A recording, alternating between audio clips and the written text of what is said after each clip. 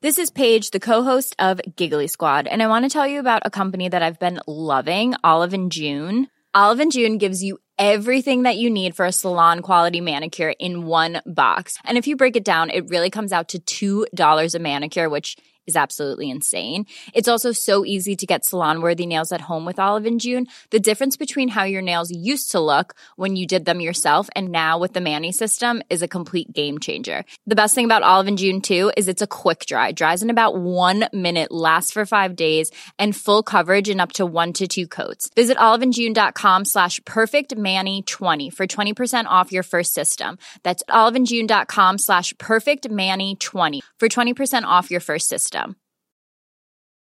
I'm Sandra, and I'm just the professional your small business was looking for. But you didn't hire me because you didn't use LinkedIn Jobs. LinkedIn has professionals you can't find anywhere else, including those who aren't actively looking for a new job, but might be open to the perfect role, like me.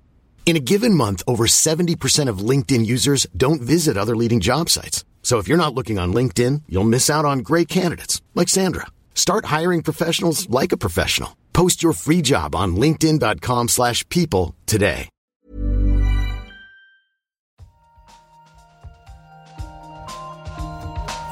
An experiment. We don't know yet. Why is light so far? Like, it sounds so simple. They had no idea. But now the data speaks. I find this not only refreshing, but at some level astounding.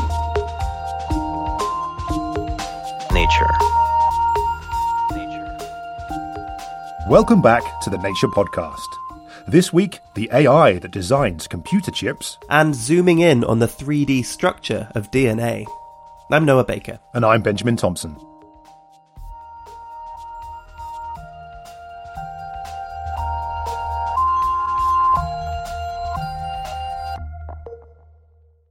Whatever device you're using to listen to this podcast on right now, assuming it's not a wax cylinder, I think it's safe to say that it's being controlled by a microchip.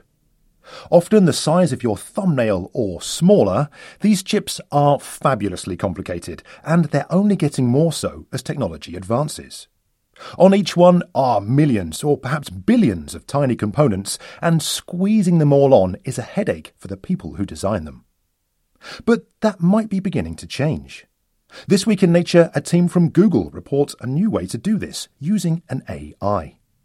To find out more, I spoke to Anna Goldie, one of the researchers involved, and began by asking why designing chips is so difficult.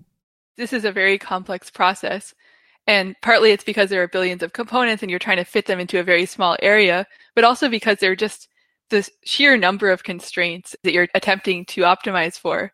The area has to be as small as possible because that relates to the cost of manufacturing. And then there's the heat profile. So if a certain configuration would overheat, it also can't be manufactured. And then there's how much power would be consumed by this particular layout, which is highly related to the cost of deploying it in data centers and, the environmental impact of the chip. And so given all of these different constraints, humans are spending, up to like 8-9 months just to generate a layout that fulfills all the constraints. So humans clearly at the moment have a big role to play in designing computer chips. People have been trying to sort of automate this process for a really, really long time. Yeah. But haven't necessarily been successful, right? That's correct. And of course, chip floor planning is just part of the chip design process, but just chip floor planning on its own, there's been 5 decades of research attempting to basically surpass humans. That's where your work comes in this week. You've come up with a rather different method to do it, and it seems to be a lot quicker. What's the kind of headline for what you've achieved? Okay, so in far less time than human experts, our deep reinforcement learning method can generate layouts that fulfill all of these constraints and are comparable or even superhuman in their quality. Well, let's talk about that then. So you've developed this machine learning algorithm. And I think from what you said in your paper, it thinks of it like a game. Each of these different components is like a piece, like a chess piece, I suppose. And then it tries to figure out where they can all go to win the game. And sort of the game is design a computer chip. How does it go about doing this? The deep reinforcement learning agent, it starts out with this blank canvas, this empty board, and it places each of the components of this chip one at a time onto the canvas. And at the very end, it gets a score, a reward based on how well it did at placing. And it uses that reward to sort of punish itself or reward itself for having done well update all the weights of its neural network model, and then give it another go. And that score then is based on things like how hot does the chip get or how efficiently does it run. And if the scores are high enough, the AI thinks that it has won, which you call its win condition. And yet a win condition looks different depending on the type of chip you're trying to design. So in some sense, each chip is like its own game because it has its own set of pieces and actually its own win conditions. Like if there's some chip that's being deployed in a data center, then really what matters maybe is power consumption. But if you're deploying a chip, say in a self-driving car, then maybe latency matters a lot more. Otherwise, you won't detect that pedestrian quickly enough. So in some sense, like making our algorithm generalize across these different contexts was a much bigger challenge than just having, an algorithm that would work for one specific chip. And so, of course, you could see where the machine learning algorithm, where the AI placed the different components on the chip. Did it do it in a strange way, in a weird way? Did it throw up any surprises compared to how a human would go about designing a chip? Oh, absolutely. The placements that this RL agent generates are very strange, very alien to humans. Our physical designers, when they would first see these layouts, they're kind of these rounded, organic-looking, curved placements. They thought there's no way that this is going to be high quality. They almost didn't want to even evaluate them. They were worried that maybe these wouldn't be even manufacturable, but that was also not the case. So then it's not just an on-paper exercise. You've actually taken some of these designs and put them into manufacture. Maybe you could tell us a bit about that. This Google Brain research team that I was part of, we were deeply embedded in the TPU team, which is this tensor processing unit, Google's latest AI accelerator chip, which is designed to help AI algorithms run more quickly and power efficiently. And a number of our placements were actually used in Google's latest TPU, which was physically manufactured in January of this year, which is super exciting for us. So an AI has designed an AI chip. That's kind of full circle, I suppose. Yeah, exactly. And that was our vision with this work. We wanted to kind of close this loop. Now that machine learning has become so capable, that's all thanks to advances in hardware and systems. Can we use AI to design better systems and hardware to run the AI algorithms of the future? What do the chip makers you've spoken to, the human chip makers, think about this way of doing things? I mean, of course, it's a bit scary, right? I mean, the placements look weird, and also it's a bit threatening in some sense to have, this AI algorithm coming and doing part of your job. But to be honest, like this is the part that the chip designers maybe least enjoy doing. So I've heard a number of people suggest that they were kind of happy for this to be done by an algorithm at this point, and maybe they can shift their attention to other parts of the process that will allow for further performance gains. That was Anna Goldie from Google Brain. We'll pop a link to her paper and a Nature editorial on the subject of microchip design in the show notes. Coming up in the show, a new technique to identify physical interactions between distant sections of a genome. But before that, it's time for the research highlights, read by Dan Fox. Have you ever wondered how physically fit you could get if you really applied yourself to an exercise regime? Previously, the only way to find out would be to pull on your gym kit and get started. But now, scientists have identified a group of biomarkers linked to intrinsic cardiovascular fitness and another linked to fitness gained from training. Researchers sampled blood from more than 650 sedentary adults. The team also measured participants' maximum oxygen intake before and after a 20-week exercise program. Analysis of some 5,000 blood proteins identified 147 linked with baseline oxygen intake levels and 102 linked with improvements to oxygen intake after the exercise program. The authors say that with better knowledge, the proteins that indicate the blood's oxygen carrying capacity could serve as biomarkers for a person's fitness and future health risks. Jog over to Nature Metabolism to read that research in full.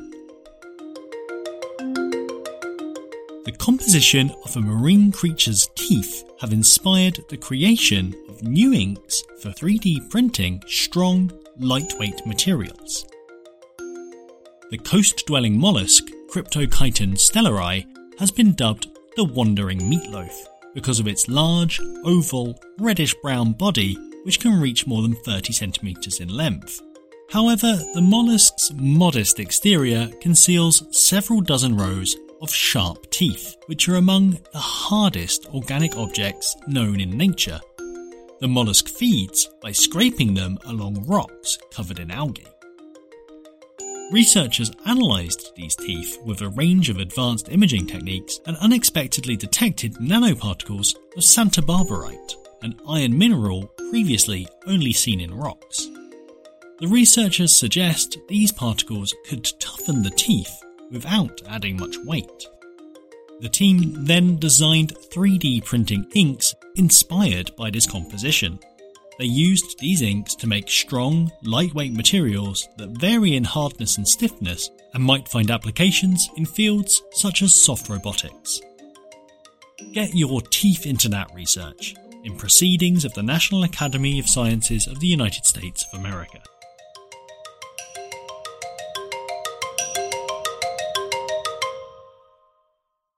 Next up, a new technique is allowing researchers to uncover more information than ever before about how our genes are controlled, by getting up close and personal with DNA.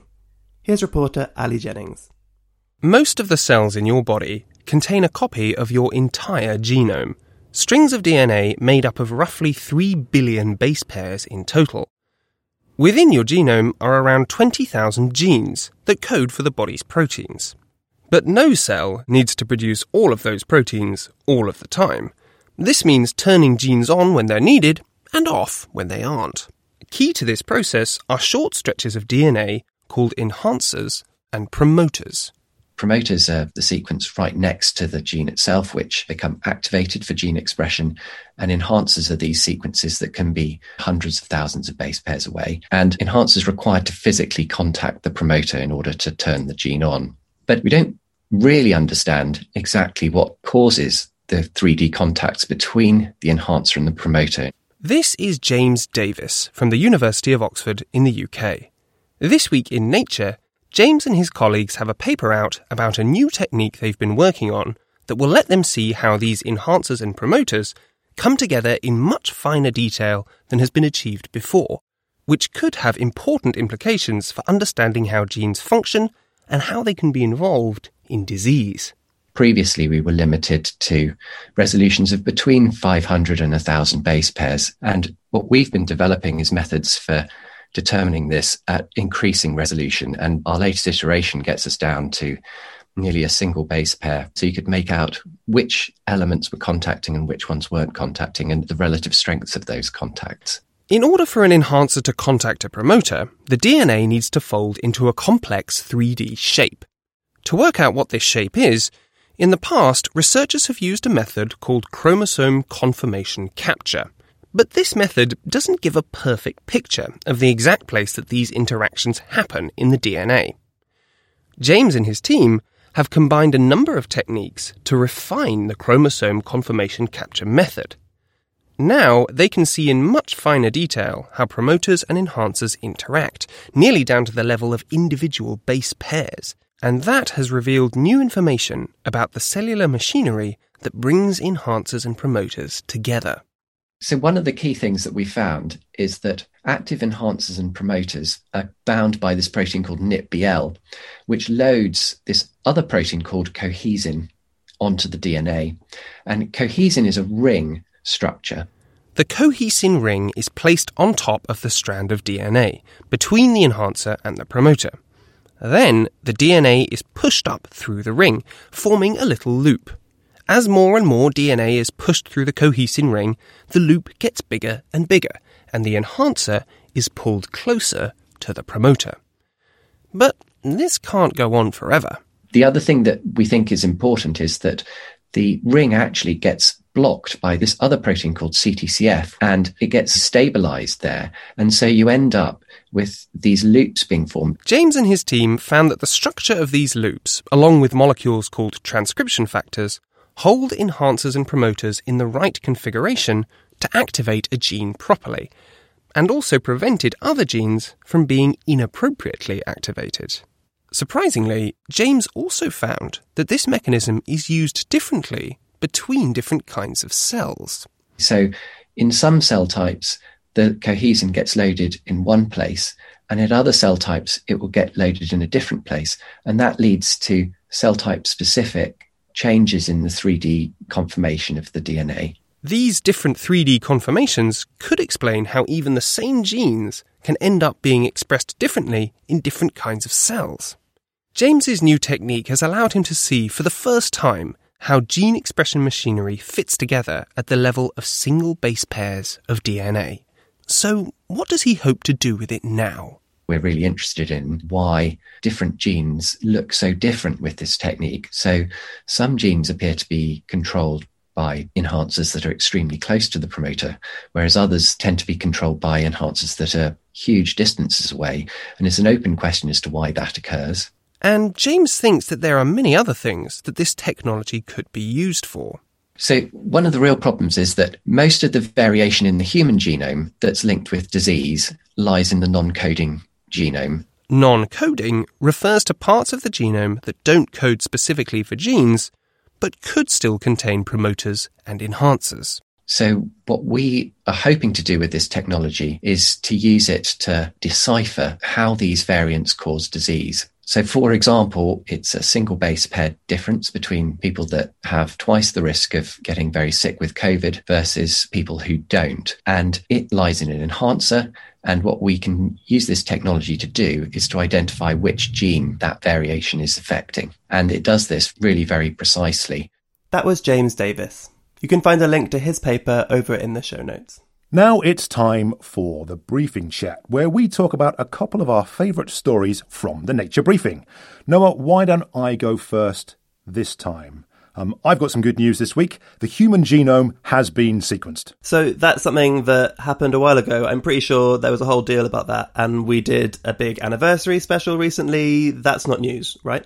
Yes, all right, fair enough. It's not the year 2000. Thankfully, I had a terrible haircut then. It is very much the year 2021. But what I'll say is, when that sequence came out back in 2000, that was very much the first draft. And it was missing about 15% of the genome, so I understand. And a 2013 version missed about 8%. So there were still a lot of gaps there in what we knew about what the actual sequence was. And so is that just a case of the technology wasn't good enough to be able to get you all, or we needed to just find more samples? Like, why were there gaps? And I'm assuming that now there are no gaps? Very astute of you, Noah. Absolutely right. So a team has announced that they have sequenced the entire genome. This is a big collaboration of scientists. And I will say this is a preprint article. This hasn't been peer-reviewed yet. And it was reported in Stat. And you're right, it was a technological thing. So the way that sequencing tends to work is that a genome is chopped up into little bits, and then a computer tries to put all those puzzle pieces together and work out where the overlaps are and build up this kind of entire length of DNA.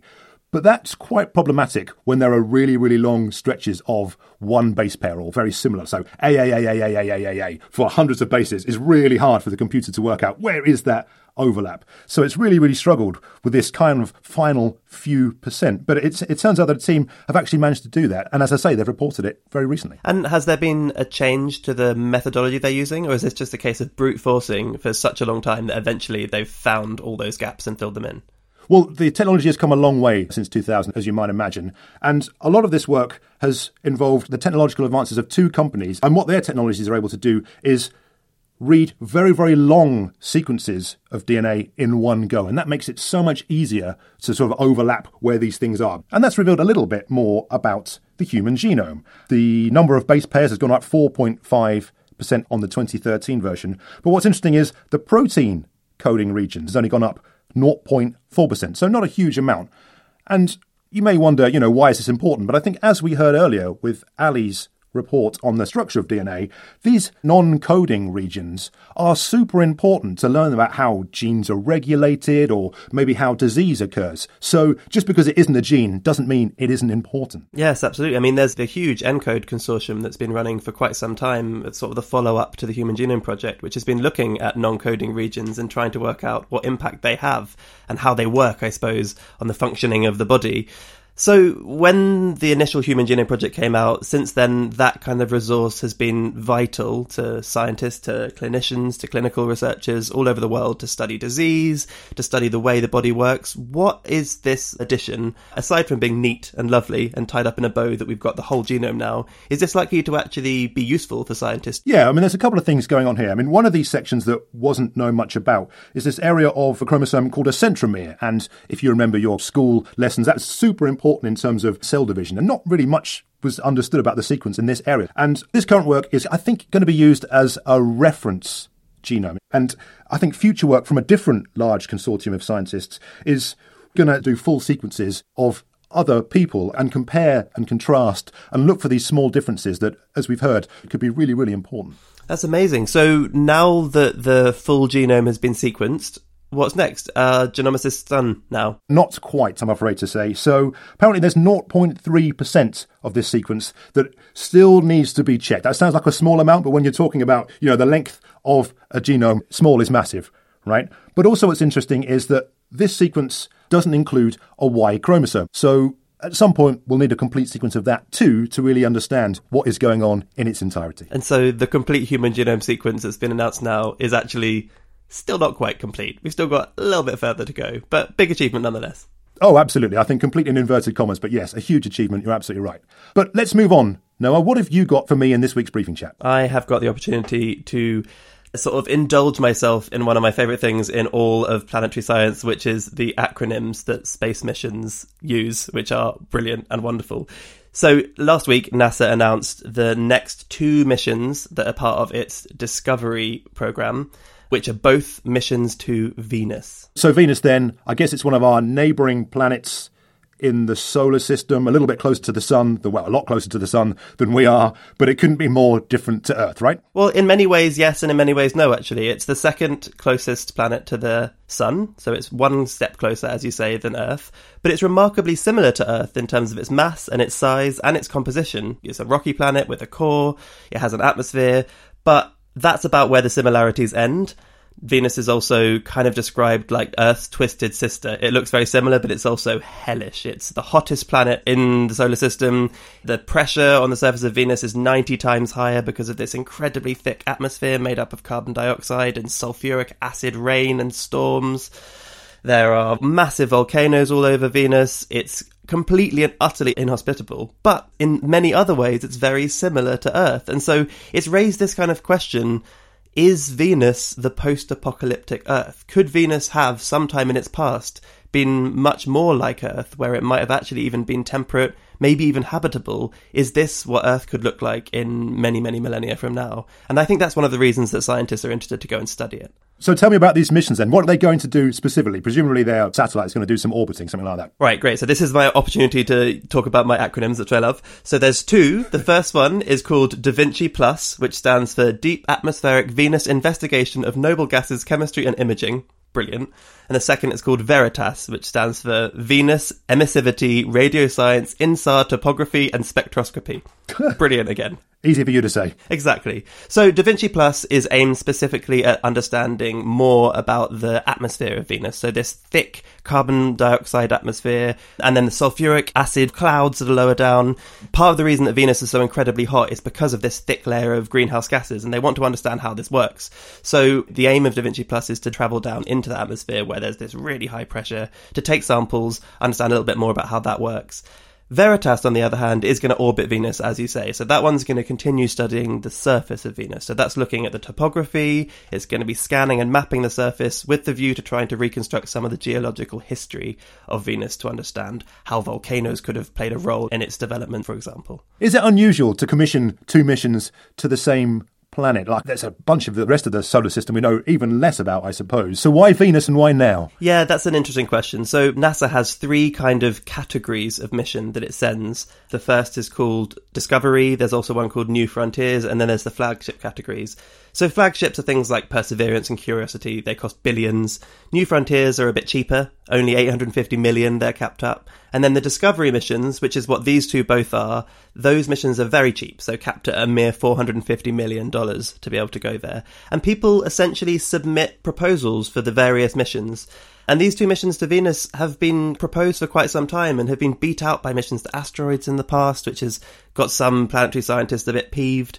But this time round, they've both been chosen. They've kind of been in the pool for a while, and they beat out the other 2 finalists, which were to go to one of Neptune's moons, Triton, and also one of Jupiter's moons, Io, which are both also quite high up on planetary scientists' lists to study. The reason, I guess, in this case that these 2 have been sent is that many scientists consider Venus to be a rather understudied planet. The last mission that went to Venus was the Magellan mission, but that was 30 years ago. That ended in 1994.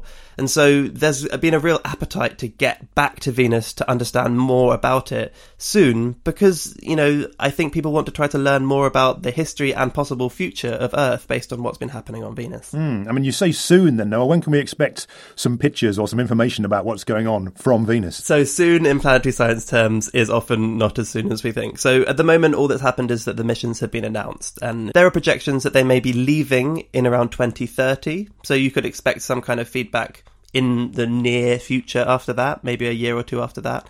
Maybe we get some pictures, maybe we get some samples, maybe we possibly even find some possible hints at life in the atmosphere of Venus, which is something that for some time people have been speculating about being possible. There are these kind of streaks that you can see in the atmosphere of Venus, even from Earth, which absorb ultraviolet radiation, and so there has been the hypothesis that perhaps within these streaks could be microbial life that is absorbing UV radiation high up in the atmosphere at a place where the density is lower, the temperature is more similar to Earth. It could be a little bit more habitable, for example. Wonderful. Well, I hope you'll join me in 9 years to tell me the results of that, and we'll maybe talk about another version of the sequence of the human genome. But until then, let's call it for this week's Briefing Chat. Thank you so much, Noah. And listeners, if you're interested in more stories like this, but delivered directly to your inbox, then make sure you sign up for the Nature Briefing. And of course, we'll put a link in the show notes where you can do so. That's all for the podcast this week. Drop us a line at any time on email, podcast@nature.com, or Twitter @naturepodcast. I'm Noah Baker. And I'm Benjamin Thompson. Thanks for listening.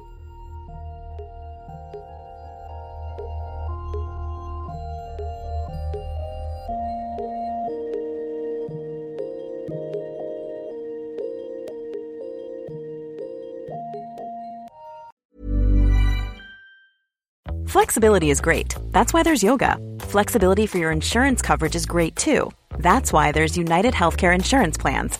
Underwritten by Golden Rule Insurance Company, United Healthcare Insurance Plans offer flexible, budget-friendly coverage for medical, vision, dental, and more. One of these plans may be right for you if you're, say, between jobs, coming off your parents' plan, turning a side hustle into a full hustle, or even missed open enrollment.